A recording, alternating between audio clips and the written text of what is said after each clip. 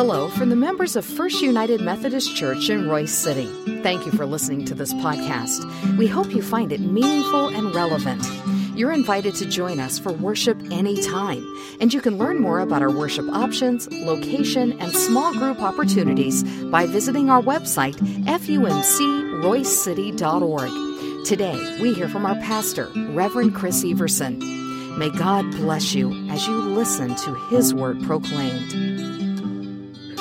We are getting ready to start a new series, as April mentioned at the beginning of our service. It's called Happy, What It Is and How to Find It. I don't know about you, but for me, there's a lot going on in our world right now. And I just want to be happy.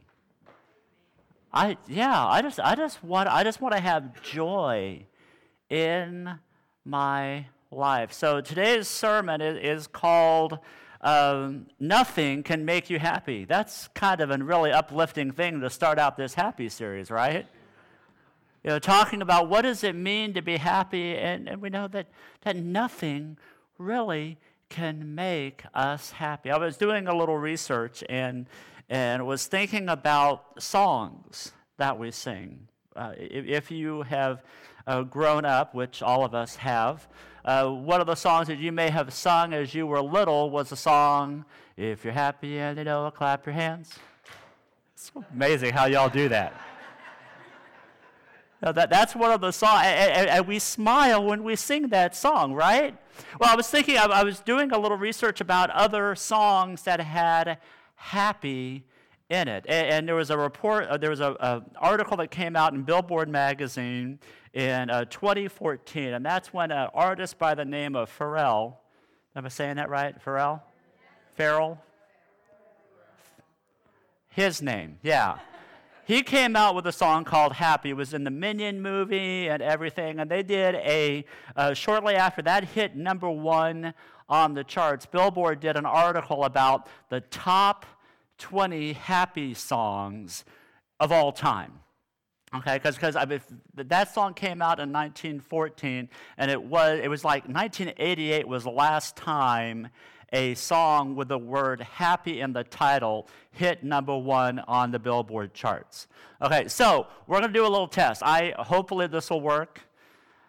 We've been having a lot of technical issues today, so it's not Brian's fault if it doesn't work. But Brian's going to play one of the songs. These are the top 5 happy songs of all time. Okay, let's try the first one.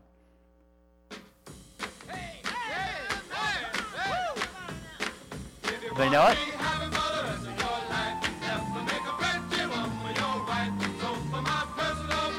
Okay, stop. What?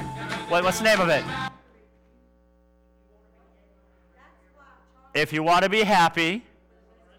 Yeah, that's by Jimmy Soul, and that came out in 1963. That was the 5th most popular happy song. Okay? Number 4. Let's do number 4. Evening shadows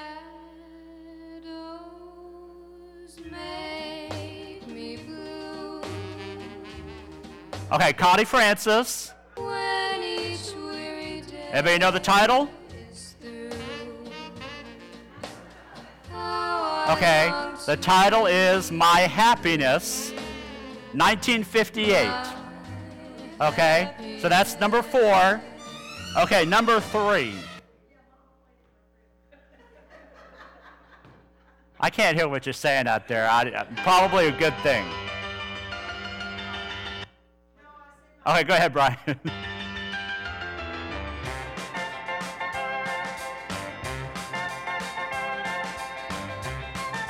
I didn't know this one, but this was number 3, The Happy Organ by Dave Baby Cortez in 1959. Okay, y'all should get number 2. Go ahead, Brian, number 2.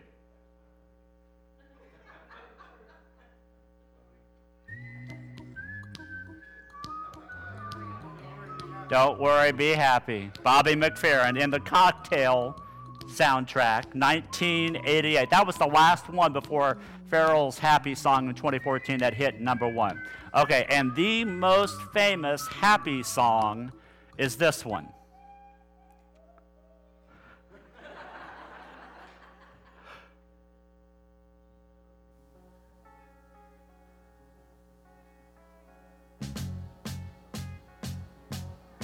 What is this?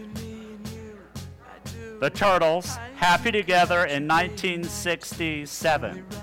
See, even if we just listen to these songs, we just have a smile on our face because it brings us joy inside. Okay, you can go ahead and cut it off. I'm done being happy now.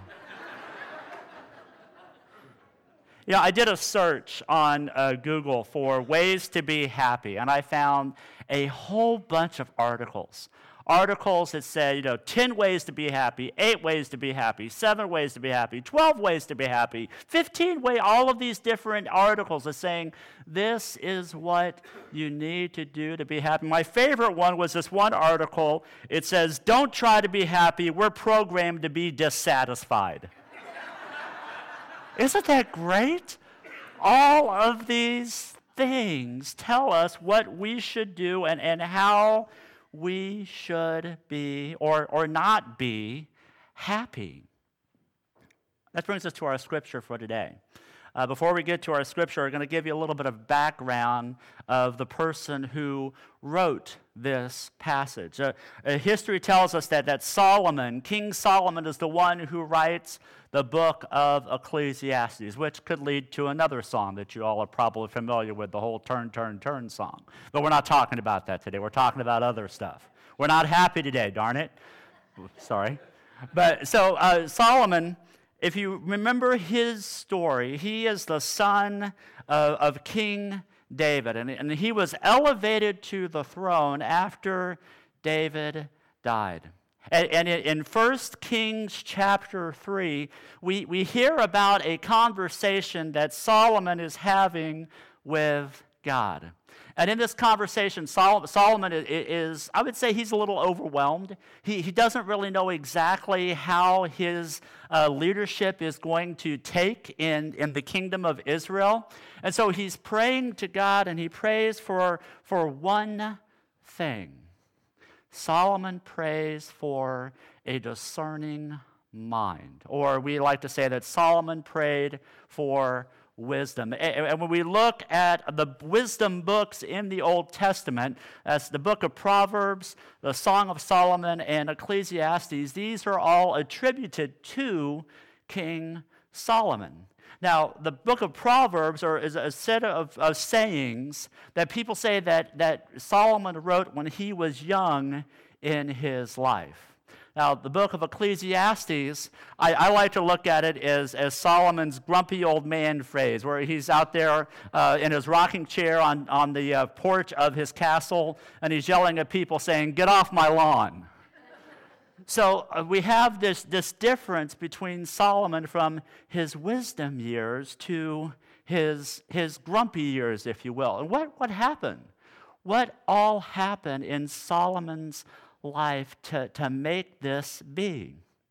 Well, one of the easiest ways to look at is that Solomon was tasked to build the temple. See, David wanted to build God's temple, but God told him, you have been a part of wars. You have done things that I don't want you building my temple, so your son will do it. And David gathered a lot of the stuff for the temple, and Solomon is the one who constructed the temple. And I believe it took 7 years for the temple to be built in Jerusalem.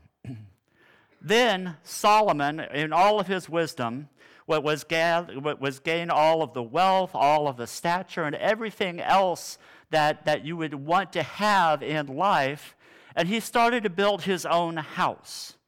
Now, while it took Solomon 7 years to build God's house, guess how many years it took him to build his own house? 14 years. Now, I don't know about you, but I'm thinking if it took me 7 years to build something and then 14 years to build something else, that thing you built took 14 years is going to be a whole lot bigger and a whole lot more expansive than what you spent 7 years building. And that's what Solomon did. And throughout all of this, Solomon accumulated a lot of things. He accumulated wealth. He accumulated stature. He accumulated, a whole bunch of wives and a whole bunch of concubines and everything, but that's for a whole different time, whole different subject. But he accumulated all of this stuff. And when we get to our passage for today, Solomon says this in Ecclesiastes 1, verse 2. Perfectly pointless, says the teacher. Perfectly pointless. Everything is pointless. Just let that sink in for just a minute. A guy who has everything. A guy that people come from miles around, continents around, to visit him because of who he is. He looks at all of the stuff that he has, all of the stuff that we are told should make us happy. And he calls it all perfectly pointless. Maybe you're like me and you fall into this trap too, where you're so busy trying to get the next thing or get the next step up, to where you look at things and you go, you know what? All of this stuff that I have, all of the titles, all of the things in my life is just perfectly pointless. So let's take a look a little bit at what Solomon calls pointless. The first thing he looks at, he talks about work, how work is pointless. Ecclesiastes 2, 18 and 19 says, I hated the things I worked so hard for here under the sun, because I will have to leave them to someone who comes after me. He hated the things that he accumulated because he knew that once he accumulated it all, and all the work that he did, it's just going to go to someone else. It's just a temporal thing. We do that with our own work. We get so wrapped up in our jobs that we realize that it doesn't really make us happy. One of the traps that I get sucked into is a trap called productivity. Productivity is something that I really strive for. I want to make sure that I am the most productive in everything that I do. And there are a whole bunch of productivity gurus out there that they have websites and they have emails and everything. And I've started to realize over the past couple of weeks that I spend more time deleting emails about productivity than I am actually productive. Isn't that sad? See, we try to chase something that we think will make us happy, but when it all is said and done, it leaves us hollow inside. Another thing is accumulation. Gathering all of this stuff around us. Solomon writes in Ecclesiastes 5, 10 and 11, the money lover isn't satisfied with money, neither is the lover of wealth satisfied with income. This too is pointless. See, he's in this grumpy old man phase. When good things flow, so does those who consume them. But what do owners benefit from such goods, except to feast their eyes on them? When I was a sophomore in college, I used to walk through a Dillard's department store in Wichita, Kansas. And they had a nice little circle that you could walk around, go buy the clothes, go buy the shoes, go buy the electronics. And when I would walk through, I would see this boom box that I absolutely had to have, but it was like $300. And I was like a college kid, and I was going, I don't have $300. Well, there was a sign on the register, and I'm sure you can guess what that sign was. Well, just get yourself a Dillard's credit card. So I got myself a Dillard's credit card, and I was able to buy this little stereo that I had in my apartment.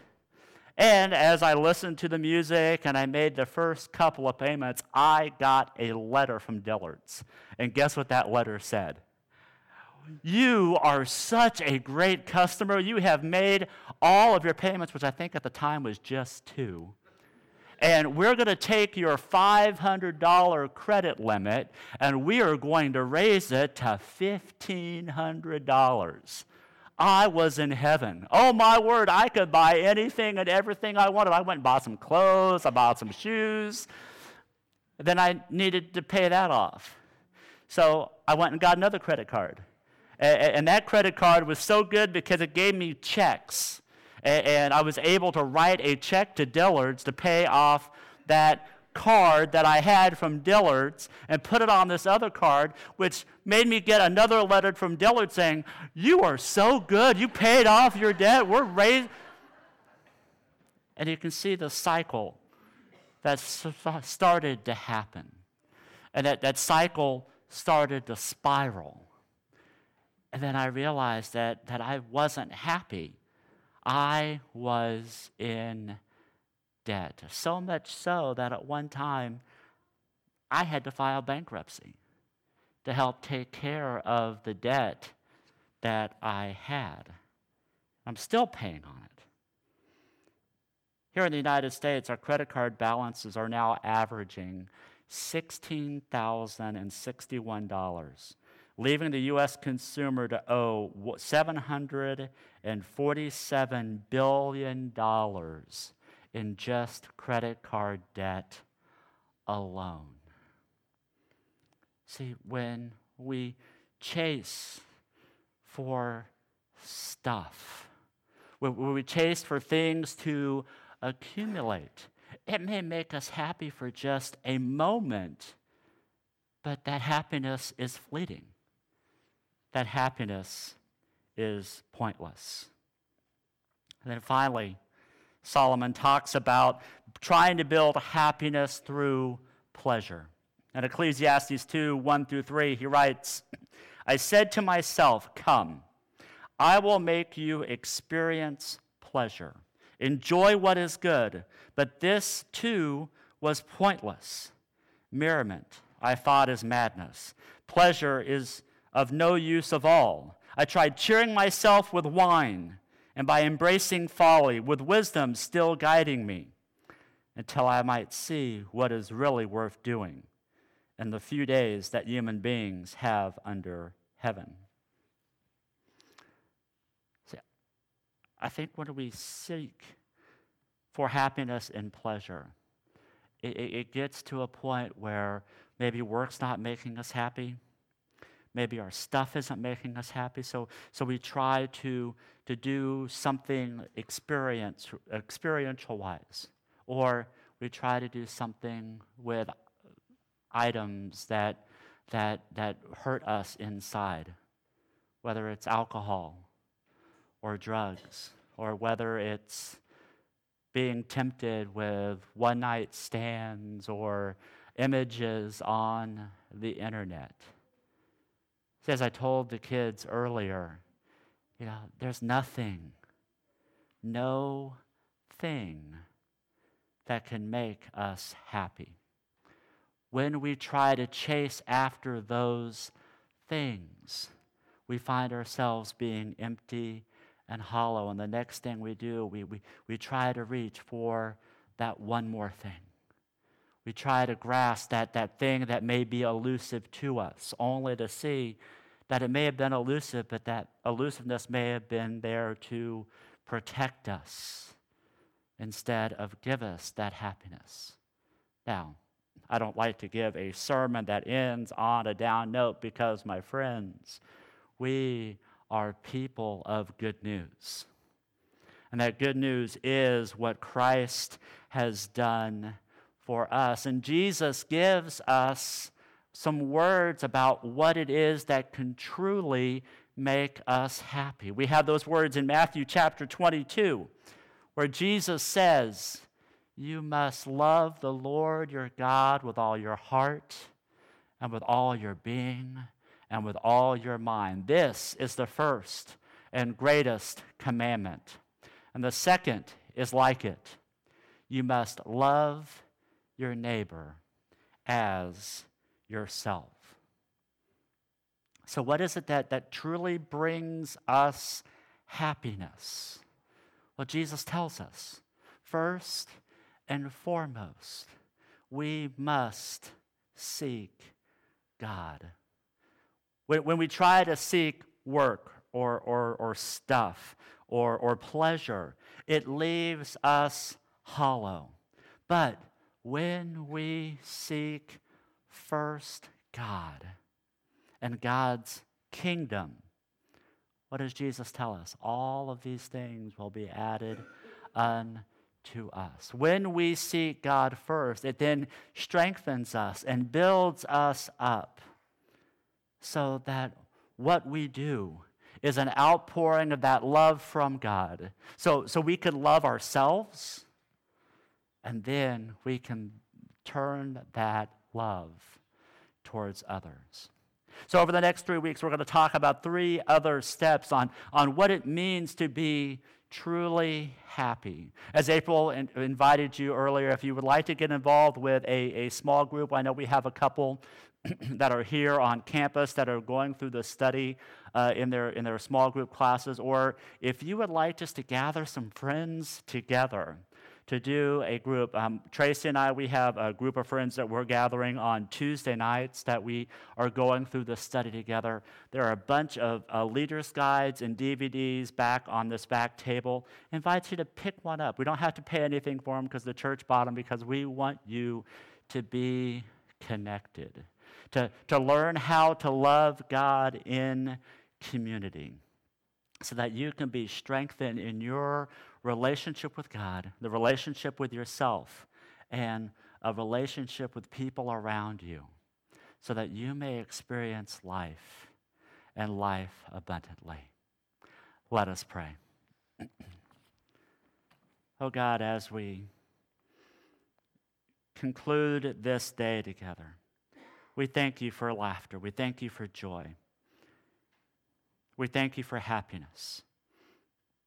But God, we pray that this happiness is grounded in you, so that when we try to fill our lives with things that really don't matter, we see that your love is there for us. So guide us and strengthen us, so that we don't get caught into the traps of work, of stuff, and just pleasure for pleasure's sake. But help all that we do. Help us stay connected with you and connected with others. So God, we lift these prayers up to you in the name of the one who came to give us life and life abundantly, Jesus our Lord. Amen.